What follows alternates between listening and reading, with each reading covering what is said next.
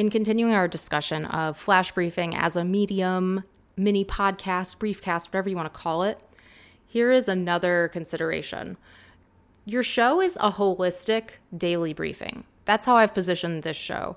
It should be a capsule. It should be enough that somebody can listen to just this show and not need to go anywhere else. They optionally can get more information elsewhere, like a video or a full podcast episode. But the flash briefing itself is not an ad for your other content. Nobody wants to listen to another ad. It doesn't make any sense, really. So you need to actually be creating value, adding value in this medium. There's so many ways to chop up existing content. And this is something I work on with my clients. And if you're interested in help, you can book a call with me at emilybinder.com/call. But what people will say to me is, I have all these blog posts, or I have a long form 2-hour podcast. How do I chop that up into a briefing? There are ways to do it.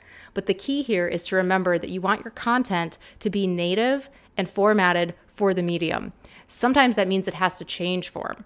And when we thought about going from desktop to mobile, the big mistake that we made was we just shrunk our websites down and put them on a smaller screen. Later, we figured out, this has to be responsive. Then responsiveness became a whole thing in design. What we have now on voice is sort of the equivalent of going from desktop to mobile. But what we've done is we've gone from tap, type, and swipe to voice, and we haven't made the entire voice experience truly voice native and accessible, responsive to voice, if you will, but that will come. We've already seen with the recent announcements to the Alexa Skills Kit, the moving away from specific required invocations. That's a good step. So what that means is no longer do you have to invoke a skill by a very specific string of words. You can actually use other ones that are more intuitive, which is great because that's what we need. We need all of these devices to be interactive with people who speak like people, not like machines, right? Computerese, that's the language we're moving away from. Natural human language, that's where we're going toward.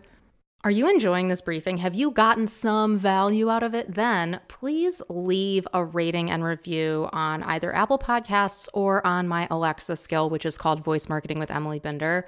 Reviews really help others find the show, and they mean a lot to me. All the links that you can tap, type, and swipe are at emilybinder.com/briefing. There's a button that says leave a review. Go click that button and then do it. It would mean a lot. Thanks, guys.